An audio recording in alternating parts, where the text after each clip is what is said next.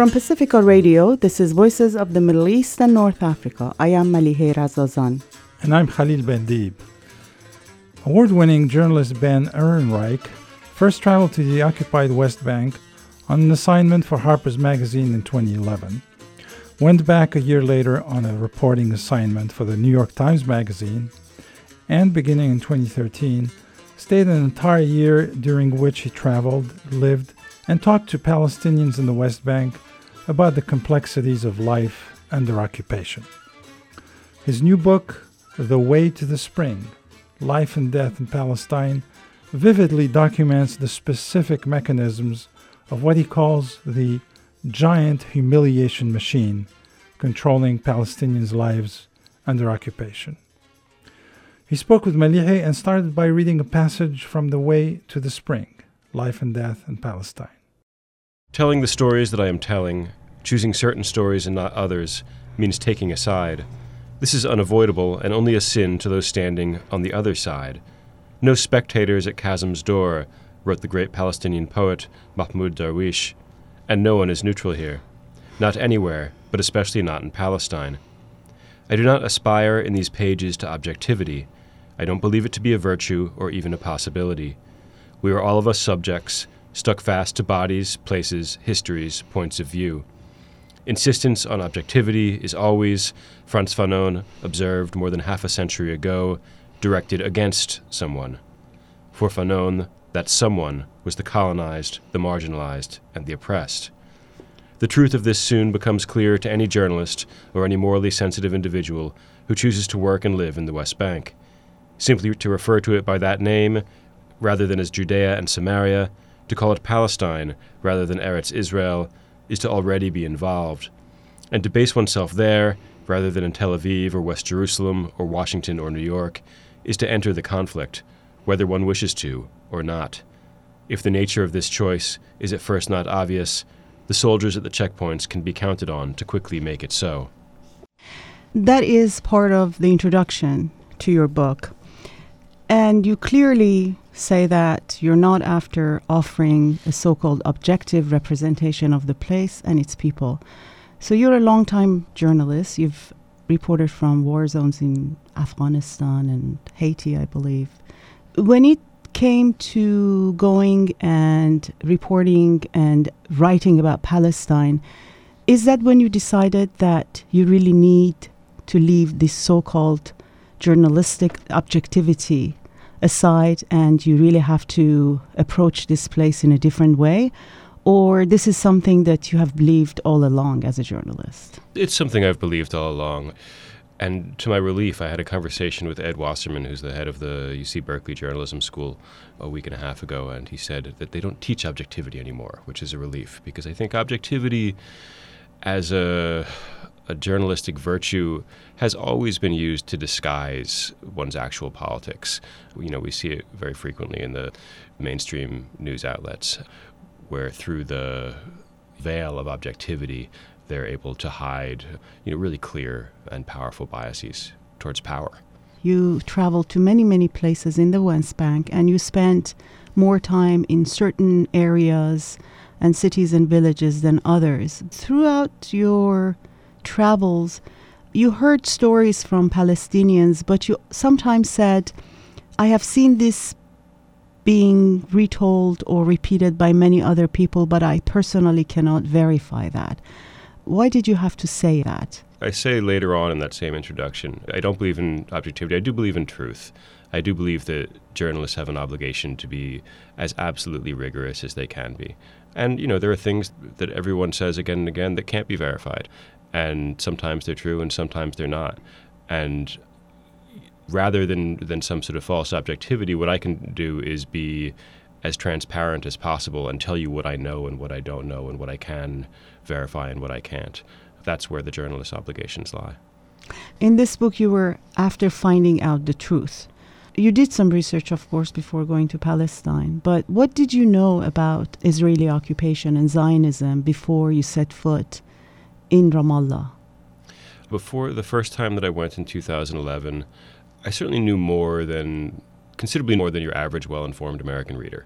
I'd read as much as I could about the conflict and the occupation, but I was nonetheless really powerfully moved and disturbed when I got there by how bad things were, by how immediate and intimate the transformation of the landscape was, really the brutalization of the landscape by the occupation, the presence of checkpoints, of walls, of settlements on every hilltop, of surveillance infrastructure everywhere.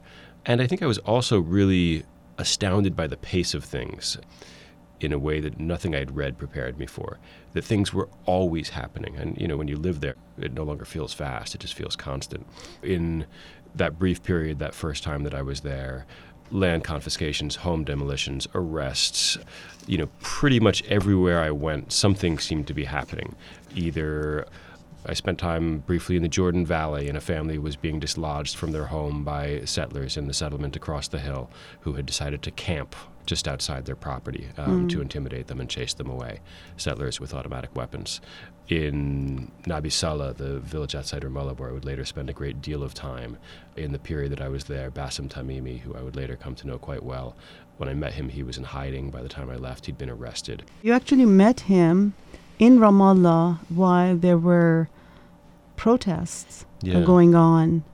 It was during the 2011 Arab uprisings. Yeah, it really just by chance. The first day that I set foot in the city of Ramallah was March 15th of 2011. And that day would later become memorialized in the name of the small activist movement called the March 15th Movement, which chose that day to stage protests around the West Bank and also in Gaza. And it had been 2 months since the beginning of the Egyptian Revolution. Everything all over the Middle East was very rapidly changing. And it was a moment of great hope in Palestine, too. I think there was some hope that it would break the paralysis that had for so long kept people stuck. And that movement was their cause, as they articulated it, was to end the division between Fatah and Hamas and to create a unified front against the occupation. Both in Gaza, where Hamas is in power, and in the West Bank, where Fatah is in power, the movement ended up being repressed by the powers that be, who I think correctly understood it as a threat to their own authority. Yeah, Palestinian Authority, you mean. Yeah. They beat up some of the protesters. They arrested them. So you went to the West Bank in 2011, and you were on a project for Harper's Magazine. You were going to write a piece about water issues in the West Bank. And then you went back again in 2012, and this time you were going to report for the New York Times Magazine. And in 2013, the New York Times Magazine published your article, which was called "If There Is a Third Intifada, We Want to Be the Ones Who Started It." And this is about the village, Nabi Saleh. That long feature piece got a lot of traction and a lot of responses in the U.S. How did you decide from writing just articles about Palestine to writing a book about Palestine? Well, I did want to tell their stories. I didn't want to play the role of the white guy representing Palestinian voices. I had two purposes.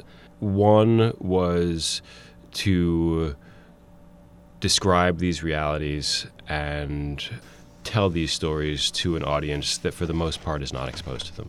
Because it was really clear to me, and the more time I spent there, how tiny an aperture America is allowed to view the situation there through. And it's mainly through Israeli perspectives. And the day-to-day realities of Palestinian life are, for the most part, completely invisible from the U.S. When Americans get to see Palestinians, it's as terrorists or as corpses, for the most part. And the absolutely insanely complex structures of the occupation and how it functions, if they're understood here at all, are understood simply as a machine for the security of Israelis, which is not, in fact, I believe, its purpose. So I did want to correct that imbalance and give an American audience an opportunity to really see this, and thought that I was in a unique position to be able to do so. Do you think in the past few years there has been a shift in the way the Palestinian story and the occupation has been covered in the American press? Yeah, absolutely. Certainly when I got that assignment from the New York Times Magazine, I was shocked that they were willing to, as I pitched the story to them, it was, I want to go spend time in this Palestinian village and write about things not within the frame of an Israeli security analysis, but just write about this resistance struggle on its own terms. I was completely shocked they went for it. I think a couple of years earlier that wouldn't have happened. You know, even the fact that this book is being published by a big press, I think. That's what I was surprised. Actually, I was looking at your previous novels, and they were by small publishing houses. And this one is published by Penguin. Yeah, and I think a big press like Penguin wouldn't have taken a risk on this book if they didn't think that there was an audience for it. And I think there's been a slow process over the last 8 or 9 years by which what it's possible to say in the U.S. press has gotten broader. There was no issue in which censorship in the U.S. press, it's not a word we like to say in America. We don't have censorship. We have freedom of the press. But we do. And there was no issue where it was clearer than the issue of Palestine. It was absolutely clear that there were certain things you could not say in mainstream outlets. That, I think, has really changed. You know, an excerpt from this book was published in Politico. Exactly. I have to say, I mean, it had a very provocative title, your article, How Israel Incites Palestinian Violence. Yeah. I didn't choose the title. The editors chose the title, and I think they chose it because it would be provocative and controversial and it would get a lot of attention to the article. But the fact that they were willing to do that they weren't trying to hide. So how do you think this happened? I think it's happened on a few different levels. The main thing is I think that the violence of the occupation and the violence of the siege in Gaza have become so extreme and so pervasive in the last decade. Really, every 2 years, there is a new assault on Gaza. Every time it happens, the casualty rate goes up.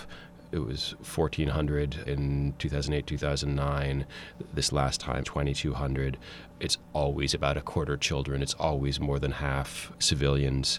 And I think it does help that the Second Intifada is fading in American public memory. So Americans are not seeing Palestinians as suicide bombers, but they're seeing Palestinians as people who are being severely oppressed and repressed by the Israeli government.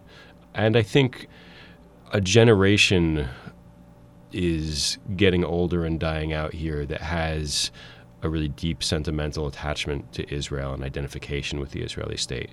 I think younger Americans and even younger American Jews don't have this automatic identification with Israel that previous generations did have, and are able to see the dynamics of repression and occupation that sustain Israel for what they are.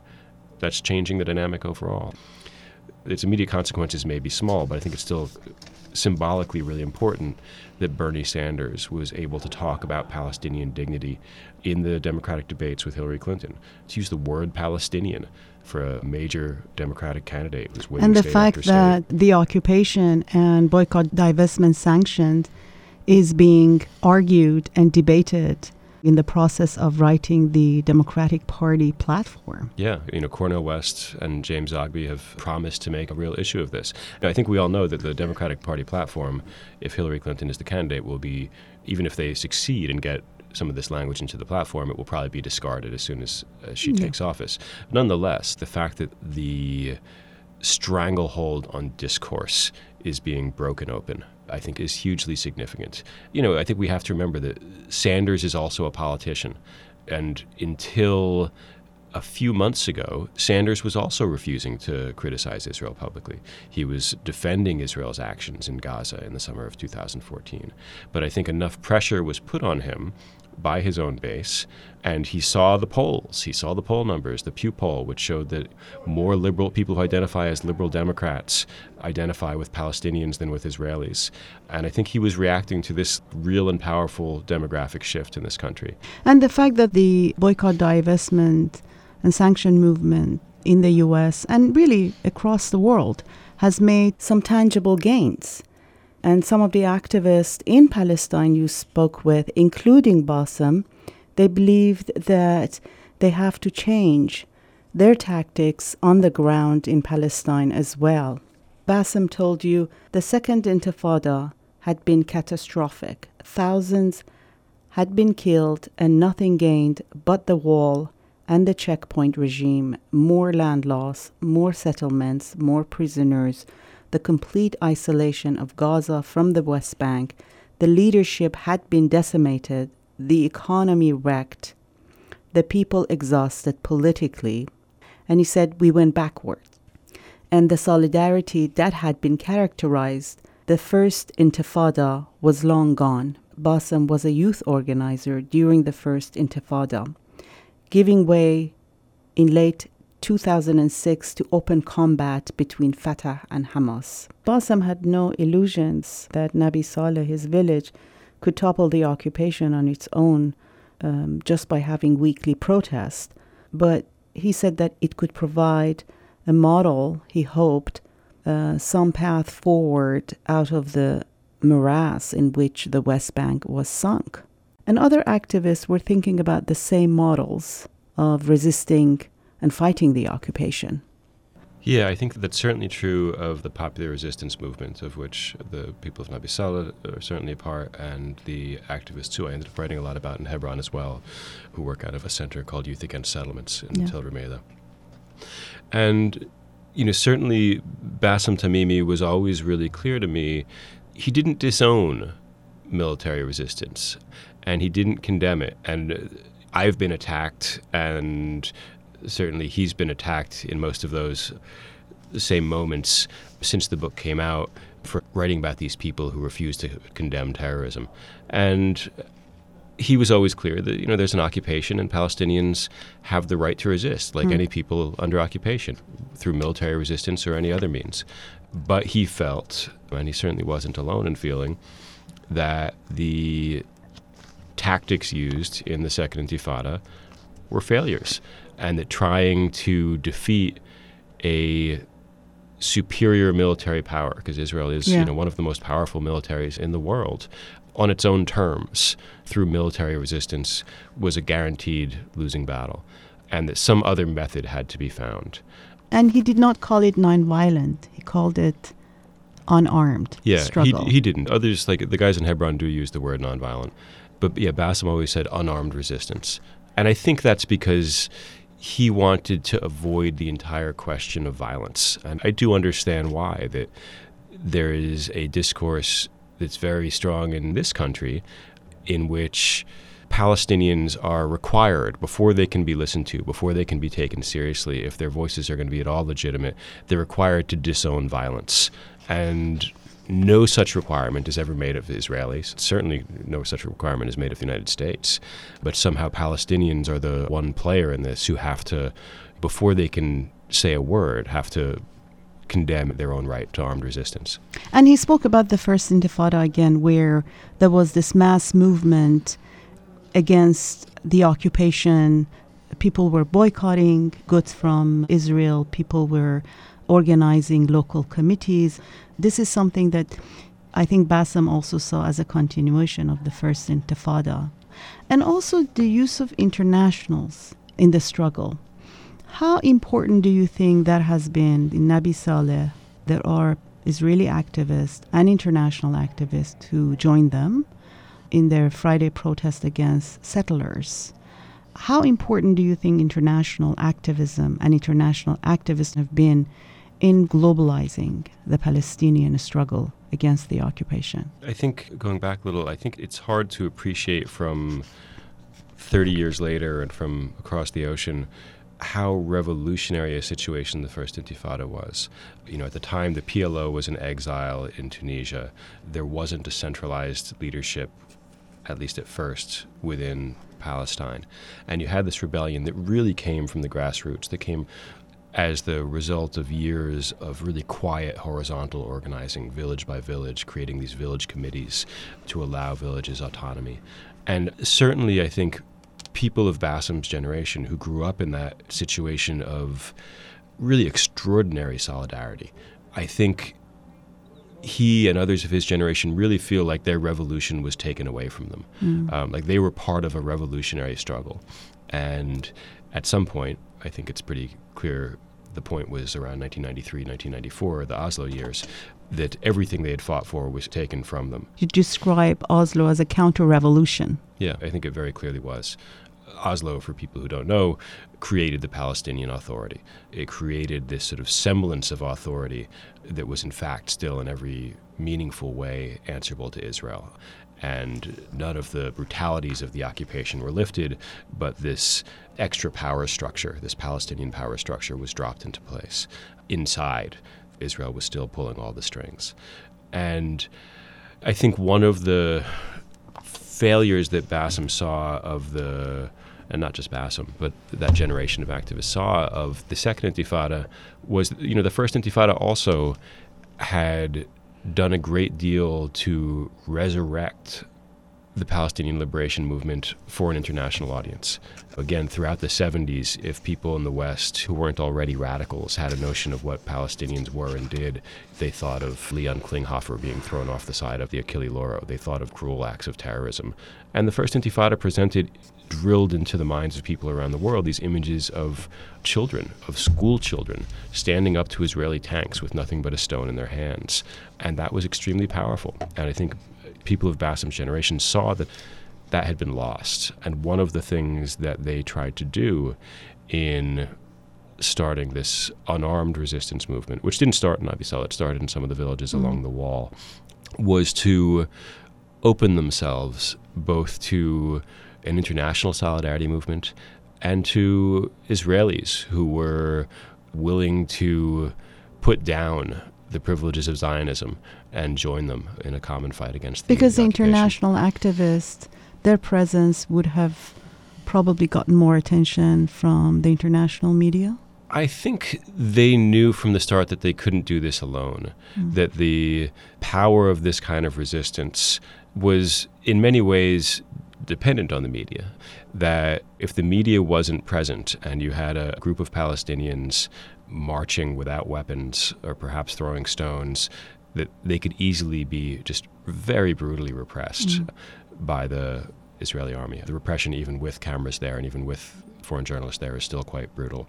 But the IDF would hesitate if there were in fact cameras there, and that they could create a kind of symbolic resistance for the international media, which is what they ended up doing. There is a core of a sort of rotating core. People don't usually stay more than a few years, of really good, courageous, committed foreign journalists who live in Ramallah and around the West Bank.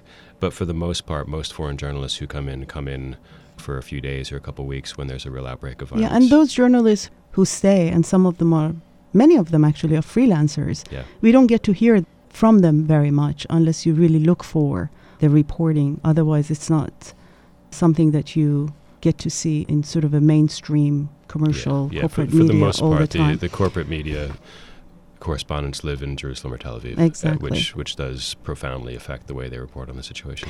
I'm speaking with Ben Ehrenreich. He is an award-winning journalist and author of 2 novels, Ether and The Suitors. His latest book, The Way to Spring, is based on his 3 years of reporting from the West Bank, and he joins me in studio. In your book, you focus on 3 places. The village of Nabi Saleh, which has a population of about 500 people. The families in this village have been protesting weekly since 2009 for the right to use their spring water, which has been taken away by the settlers. And the city of Hebron that you write, if all of Palestine is marked by pharaohs and false realities that overlap but almost never intermingle, Hebron is a cartographic collapse. It is the only city in the West Bank that settlers have permanent presence. And also you talk about a quiet Bedouin community that has been gradually destroyed by occupation and by settlers. Nabi Saleh was the place that really drew me into writing about the occupation generally. And I think the thing there that really grabbed me was in 2009 in Nabi Saleh, they started these demonstrations. Every Friday they would try to march down to the spring, and every Friday the army would meet them and greet them with various munitions, usually tear gas, rubber-coated steel bullets, sometimes live fire, other things. And the army would come back during the week, and they would do house raids, and they would arrest people, and they'd trash people's houses, and they would generally make people's lives very difficult. They would sometimes close off the gate to the village so people couldn't come or go. And make their lives extremely unpredictable, bring a lot of violence to their lives. And what really amazed me there was that these people kept doing it week after week. And all they had to do in order to just suffer the kind of baseline humiliation and uncertainties of the occupation was stop. On Fridays, stop, stay in their houses, visit their neighbors, do what people do on Fridays in the Middle East. And they didn't. They kept going. And the costs only piled up. More people went to prison. 2 young men were killed, Mustafa Tamimi and Rushdie Tamimi. One shot in the face with a tear gas canister, the other one shot in the back with a bullet from an M16. The loss of 2 young men in a village that small is really hard to overstate. And through all of these losses and through all of this grief, they kept going. And there, I think what fascinated me, not just for its window onto how the occupation functioned, but as a kind of urgent human question of how to resist against an enemy that is much stronger than you, how to resist in a situation where it seems like you can't win. I mean, these are problems that certainly anyone involved in political struggles in the U.S. or in most parts of the world has to deal with. And even though at some point, I think it was Bassem that told you, he said, it is not like we're going to get that land back or we're going to get that spring back. But we need to do these weekly protests because we want to tell them that we exist and we're here. And the costs were huge. And one of the greatest costs was children take part in the protest there. And children would be beaten, children would be arrested, children would see their parents arrested, children would suffer all of these kinds of violence.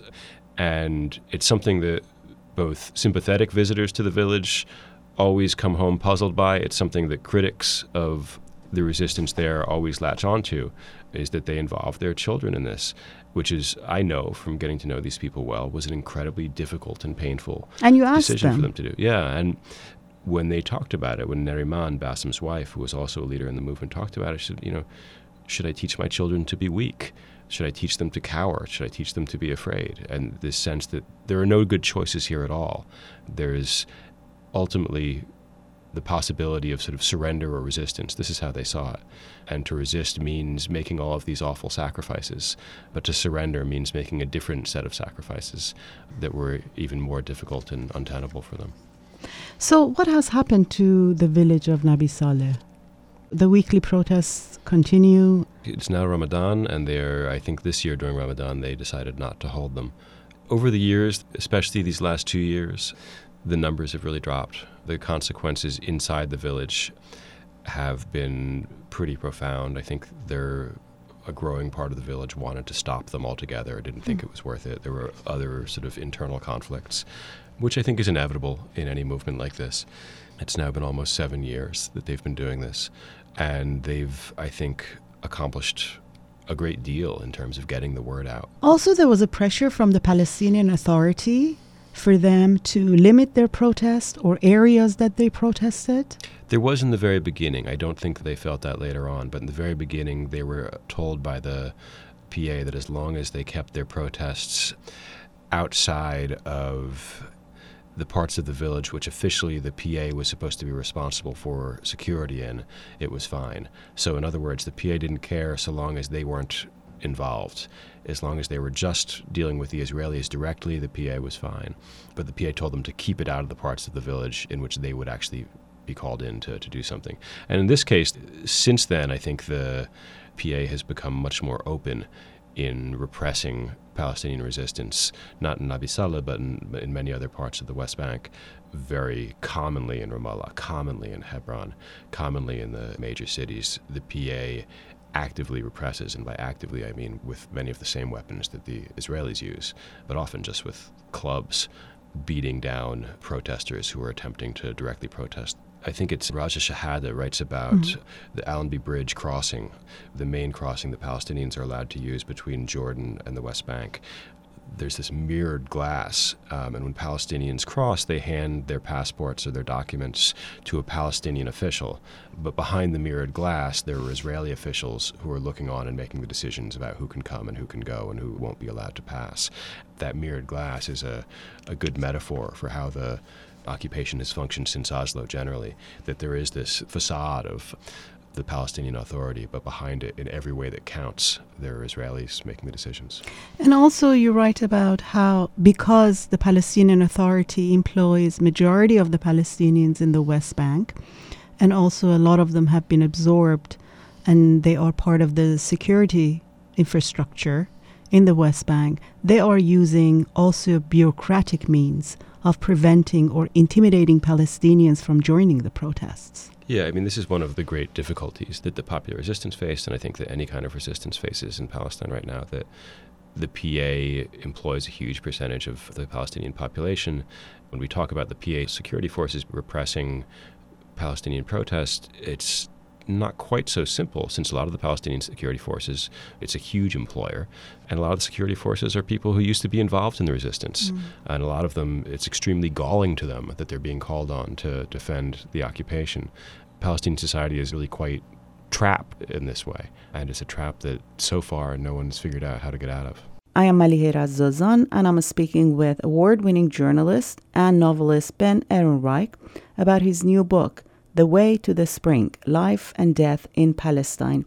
In the book, he vividly documents the specific mechanisms of what he calls the giant humiliation machine that's controlling Palestinians' lives under occupation.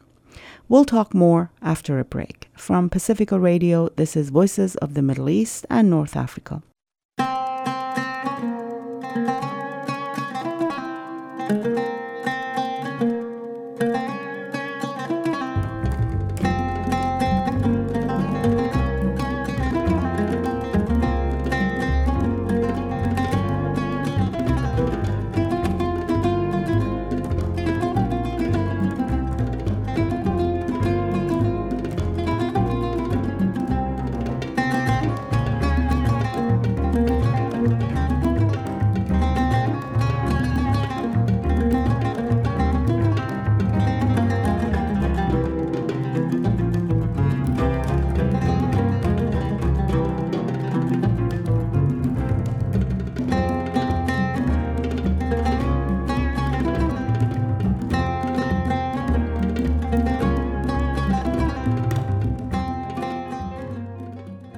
For those of you joining us now, I am Malihe Razazan, and you are listening to Voices of the Middle East and North Africa. I'm speaking with award-winning journalist and novelist Ben Ehrenreich about his new book, The Way to the Spring, Life and Death in Palestine. The book is based on his 3 years of reporting from the occupied West Bank. One of the most powerful parts of your book is your observations and writing about Hebron. You call it Planet Hebron. Yeah, I mean, I wrote in the book that in the end, it wasn't reading about the structures of the occupation or reading about colonialism that helped me to understand Hebron the best. It was like works of science fiction, because Hebron often feels like you've stepped into the Twilight Zone. As you mentioned, it's the one city in the West Bank with a permanent presence of Israeli settlers in it, which means there's also a powerful presence of the Israeli military, which means there are checkpoints everywhere. The city is sort of infinitely sectioned off with intricate rules about who can be where when. The city was formally divided into H1 and H2, into sections under the control of the Palestinian Authority and under the direct control of the Israeli military. Within the section that's under the control of the Israeli military, there are places where Palestinians, where they can walk but not drive. There's places where they can drive and walk. There are places where they can't even walk. The latter, where no Palestinians can be, those are called sterile zones by the IDF. Sterility, meaning free of the germs, the possible infection of a Palestinian presence. And there are endless checkpoints and endless intimate, bizarre, and hostile contacts between Palestinians and settlers.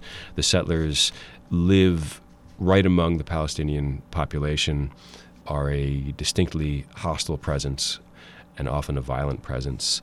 The level of uncertainty and fear is extremely high. Really, at any moment, the tiniest thing can set off a conflict. And the settlers are free to come and go. Within the part of Hebron under Israeli control, absolutely. All of the rules which severely restrict the movement of Palestinians do not affect them. You see settlers jogging down the roads which are otherwise completely ghostly because all Palestinians have been and forced they're off gradually taking over the Palestinian homes. And and with the help of the Israeli military and Israeli occupation forces, they're taking over people's homes. Yeah, it's really been there. It's really house by house. There'll be houses some of which have been abandoned by their Palestinian owners. A lot of Palestinians have been forced out, but a lot have just left because it's impossible to make a living or to survive in those situations. So most people who have other options and can afford to leave have left. So settlers will begin squatting one of those buildings and claiming that they have some legal title to it. And then there's sometimes some sort of pro forma conflict with the Israeli government, where the Israeli government will say, no, you can't stay there, and it'll go through the courts, and then eventually they get the house anyway. You write, people in Hebron used the word normal a lot. And you list a few of the things that people there told you were normal. Screaming. If you hear someone screaming because soldiers are beating him or settlers are beating him, it's normal. Being shot at and having rocks and Molotov cocktails thrown at your house. Or soldiers firing tear gas at school children to mark the beginning and the end of each day of classes. Or being arrested, questioned for hours, and released without charges or apology. That's a normal thing, a Palestinian resident of Hebron told you. Yeah, I mean, things that anywhere else would seem completely outlandish and bizarre and traumatic. Palestinians in Hebron shrug their shoulders and say, adi, which means normal. And so much of... I'll give you one example. There's a house in the neighborhood of Tel Rumeida, which is one of the areas that settlers have taken over, a house called the Cage House, which is surrounded on three sides by settlers and an IDF base, and which has been completely cloaked with wire mesh over all the windows and doors because the settlers throw rocks and other things at them. And this family who lives in this house, it's the Abu Aisha house, is... Only the members of the family who live in the house are allowed to come and go. They have to pass through a checkpoint to get to their house. They can't be visited by any other Palestinians who are not on the list.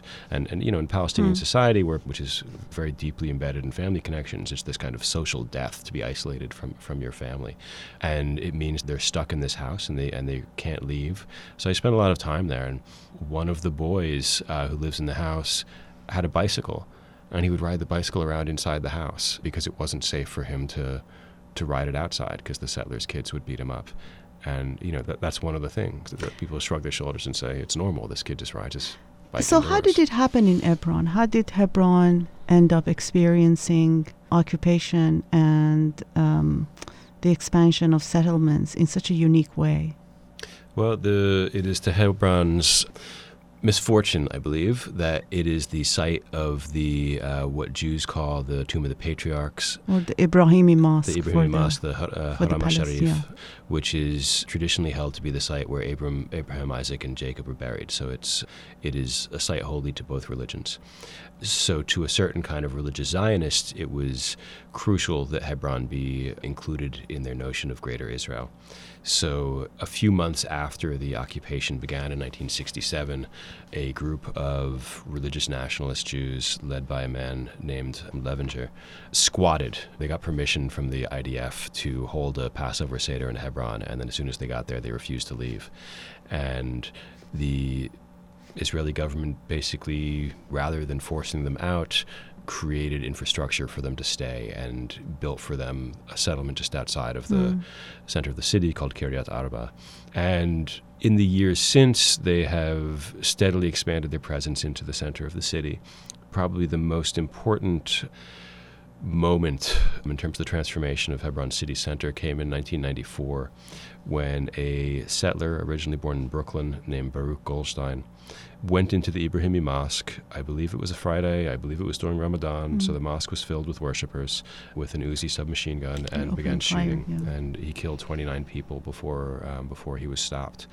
And in the unrest that followed this massacre, the Israeli government decided to close Shuhada Street, which was at the time the main commercial drag in central Hebron, to Palestinians and to start shutting Palestinian businesses on Shuhada Street. So although it was an Israeli settler who perpetrated this massacre, it was Palestinians who would suffer for it. So in the name of security for the settlers who had perpetrated this massacre, they began to force Palestinian businesses to close and to force Palestinians out of their homes. And it should be said that the community of settlers in Hebron is a particularly extreme and aggressive bunch. They do still, people have photos of Goldstein in their homes. In Kiryat Arba, the settlement closest to Hebron, there's a monument to Goldstein. He's considered a martyr and a hero. And then during the Second Intifada, there were the closures just kept continuing and expanding. There were periods of weeks at a time and sometimes months at a time when all of central Hebron would be under curfew, which meant people couldn't leave their homes. And even what this meant was that even for the parts of central Hebron that were not explicitly closed and sealed off to Palestinians, it became impossible to live there. And thousands of Palestinians ended up leaving because they simply couldn't survive. Yeah. And on regular basis, Palestinians are being shot at and killed at the checkpoints in Hebron. But that's not getting any attention as well. But something that was also interesting in the way that people have decided, especially the young people in Hebron, have decided to fight this occupation. Yeah, in Hebron, I mean, the group that I spent time with there was a group called Youth Against Settlements. Yeah. They're led by a man named Isa Amro. And they have, when they first started, they did Friday protests like they do in Nabi Saleh and elsewhere. And eventually they stopped. They decided it was too predictable. Everybody knew they were going to do it. And the IDF began retaliating by shutting Palestinian businesses, and they wanted to keep business open, not shut them down. So they decided they would have to try something else. The resistance, as they've articulated it, is an attempt really just to keep the community whole. So they do things like rehabbing Palestinian homes, like homes that have been abandoned. So they took a building that had been abandoned in Tel Rumeida, got permission from its Palestinian owner to turn it into a kindergarten for youth in the neighborhood, because there was no kindergarten. And that's most of their projects are on that level. But even on that level, these completely nonviolent and apparently innocuous kinds of projects, like building a kindergarten out of an abandoned home, have been faced with really brutal and frequently violent repression, arrests, beatings, et cetera, from the IDF and from the settlers around them. Another place that you focus on is the village of al-Khair. In the South Hebron Hills. It's a quite Bedouin community, and this is a very poor community. It looks poorer than it otherwise would look. To date, they've faced 7 rounds of home demolitions. al-Khair is right next to, and by right next to I mean just meters away from a settlement called Carmel. And Carmel is actually exceptional in that area, and it is not a particularly aggressive settlement. The South Hebron Hills has a lot of really violent and aggressive settlers. Carmel's one of the kind of calmer ones. One of the things that happened while I was reporting there is the settlers built maybe a couple hundred meters outside of the perimeter fence of the settlement a tent on a ridge, at the end of a ridge, which they began to use as a synagogue, and they would go out there on Saturday and they would pray. And what that meant for Palestinians from al-Khair was that they could no longer cross that ridge when they took their animals out to pasture, which meant they had to add a long loop around it to bring their animals to pasture. And there, every time the settlers expand a little bit, they build a few more houses, et cetera, the perimeter that has to be kept, that they're not allowed on, so that they don't come anywhere near the settlement, is also expanded, which means just slowly the distance they have to take their animals to just for survival grows more and more. So at this point, their entire way of life is sort of barely viable. And that was actually what was interesting to me about al-Khair, that it wasn't a situation of constant beatings, violence, arrests, et cetera. It was just this sort of slow squeeze that, like, month by month, year by year, they took a little more. And while I was there in I guess it was in 2014, people in the village had gotten a copy of the master plan documents. The settlers had designed a master plan for their settlement, and they'd submitted to the Israeli government. And it showed the existing part of the settlement as well as the neighborhoods they planned to build to expand it. And what was remarkable about it was that Khair was not on the map. There was nothing on this map to indicate that anyone else lived on this land.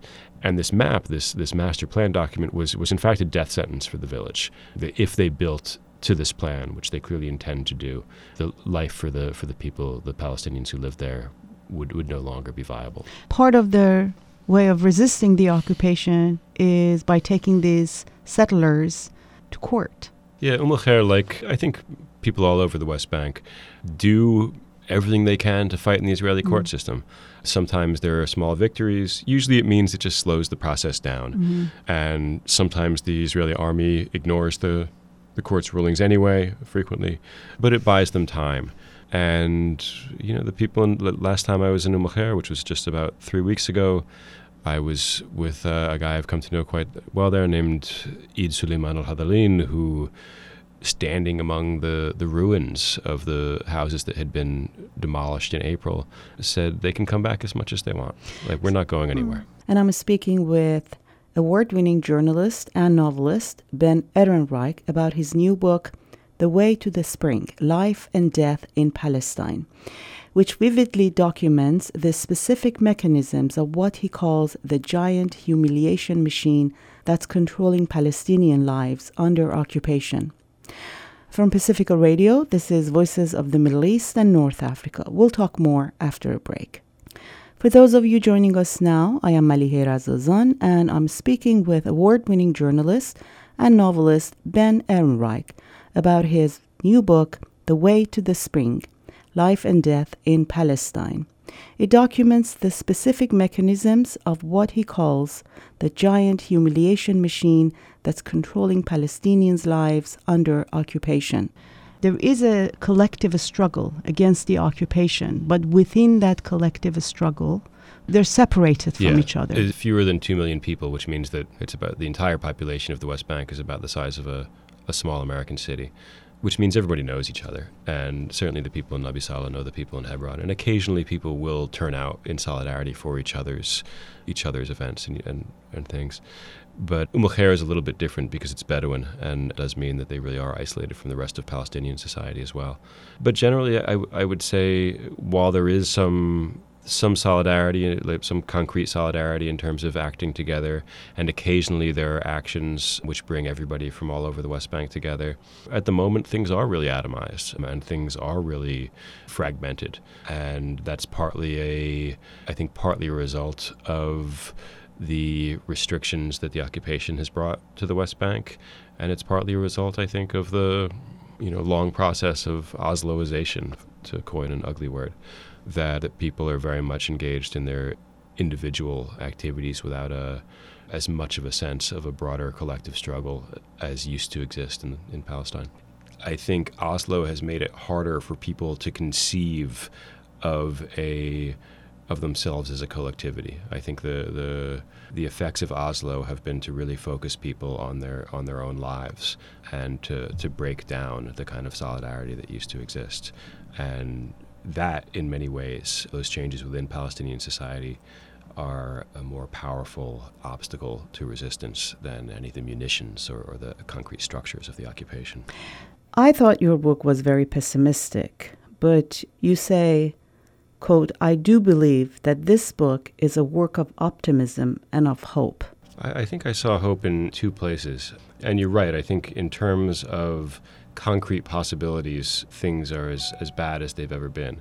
But I couldn't help but see in the act of resistance, in people's insistence on their own dignity, despite all obstacles to that, something very powerfully human, which has not yet been defeated, and I don't think can be very easily defeated. And as awful as things are right now, that's something that I found very profound. In terms of more concrete and pragmatic hope, at the moment, I don't think it's coming from Palestine. It's certainly not coming from within Israeli society. But I do think that some of the ways that the political situation in the U.S. is changing will, not in the short term, but may in the slightly longer term, really have powerful effects there. We shouldn't forget that the U.S. sends $3.1 billion of military aid to Israel every year. And Israel wants more. And Netanyahu has been fighting to bring that above $5 billion a year. Obama wants to settle for somewhere in the fours because he's a man of great integrity. And that's powerful. And I think it's really important for Americans to remember, as hopeless as things seem over there, and as hopeless as they may in fact be at the moment, the one set of people who really do have power right now are Americans. And I think that can have two main thrusts. And one is politically. The Americans need to start pushing their government to stop funding this occupation, to stop purchasing all of the mechanics of death which the Israeli government uses on Palestinians. And the other one is economic. It's BDS. It's the boycott. One can get depressed here in the U.S. because there have been some successful attempts in various states to blacklist BDS and things like that. But I think this is actually a sign of hope. It means that they're quite scared and they're quite worried about the success of BDS in various states and on college campuses. And every bit of opposition to the BDS movement needs to be understood as just that, as a sign of its strength. And several years ago, we interviewed a Norwegian activist, and he spoke about the fact that, yes, Islamophobia was on the rise in Norway, but so was the support for the Palestinian rights. Mm-hmm. Do you think in the U.S. the rise of Islamophobia has hurt the cause of the Palestinian rights? Because Israel and its supporters in the U.S. always try to take advantage of heightened episodes of racism and Islamophobia and the racist and Islamophobic rhetoric to further Israel's colonial expansionist policies. Yeah, it's hard to say. I don't want to predict, but that's where the battle is. Mm-hmm. And I mean, I think Netanyahu certainly recognizes that's where the battle is. After the Orlando shootings, Netanyahu released a very long statement expressing his great solidarity with the American people and his great solidarity with gays around the world, which is laughable. But he's been making the case again and again that Israel and the U.S. and the West generally face a common enemy, which is, Islamic terror. And I think it's important to remember from here that this is not in Palestine. It's not a religious question. The issue is the occupation. This is a question of a colonialist occupation, not of an ancient religious dispute. There were basically very few frictions between Jews and Muslims in Palestine until the Zionist presence began in the early 20th century, and really until Britain began to favor a Zionist solution there. And it's no surprise that Netanyahu, the Israeli government, just approved an additional $18 million for the expansion of the settlements in the West Bank. It's always been, the issue has always been one of colonialist expansion, I think. And Netanyahu will keep doing that. There are, at the moment, within Israeli society, unfortunately, no brakes to stop this. But I think from here, from the U.S., it is possible to exert more influence. So how do you feel about how your book has been received in the U.S. so far? It's certainly harder to get a book about Palestine out to the American audience than about almost anything else, despite all of the fractures in the discourse that I've been talking about. It's still an uphill battle.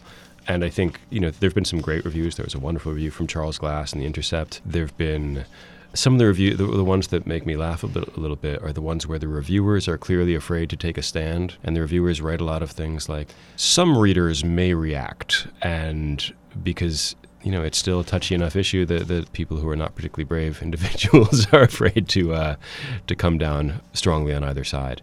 And that's fine. I'm happy that it's getting out there. I'm happy it's getting the attention that it's getting. I'm happy that it's getting people talking. So far, I'm quite happy because the one tactic that is used to prevent discussion of these issues is not even dismissal. It's just it's ignoring things. It's not reviewing them. It's not writing about them. It's not allowing them to enter the public discourse. And for the most part, that hasn't been happening with this book. It's been slipping past the various gates. So I'm happy. It's forcing, I think, a conversation, or beginning to force a conversation that this country is ready for, even if its various media gatekeepers are nervous about it. So covering Palestine, spending so much time in Palestine, how has it changed you as a journalist? I think one of the things that was attractive to me when I first started working there was that so many of the issues that I've been writing about in the U.S., things like border militarization, things like the militarization of policing, a lot of the trends that I was seeing happen in the U.S. were happening there as if like the contrast had been upped, as if everything had been boiled down, and you could just see the outlines of everything much more sharply. So I don't know that it's changed my politics or changed me in any really identifiable ways, except that I think I can see things with a level of clarity that wasn't always possible working within an American context. I came back to the U.S. at the end of the summer of 2014, and when I came back, things were still happening in Ferguson. And, having come back from the West Bank, where it had constantly been at protests where young people were confronting security forces and being shot at, and had tear gas shot at them, and then to see the exact same thing happening in Ferguson, it's not just a superficial parallel.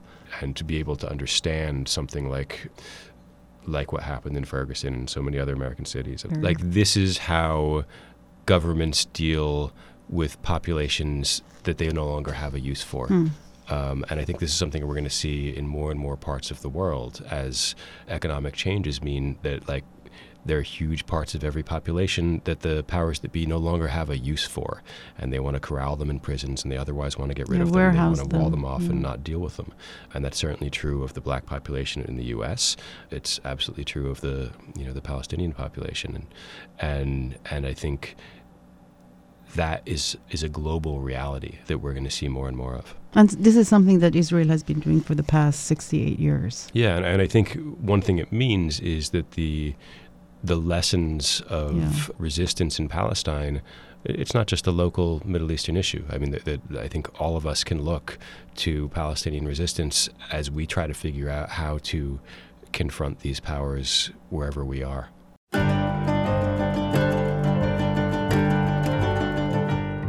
Ben Ehrenreich is an award-winning journalist and the author of 2 novels titled respectively Ether and The Suitors. His latest book, The Way to the Spring, is based on his 3 years of reporting from the occupied West Bank. He spoke with Melihe Razazan. From Pacifica Radio, this is Voices of the Middle East and North Africa.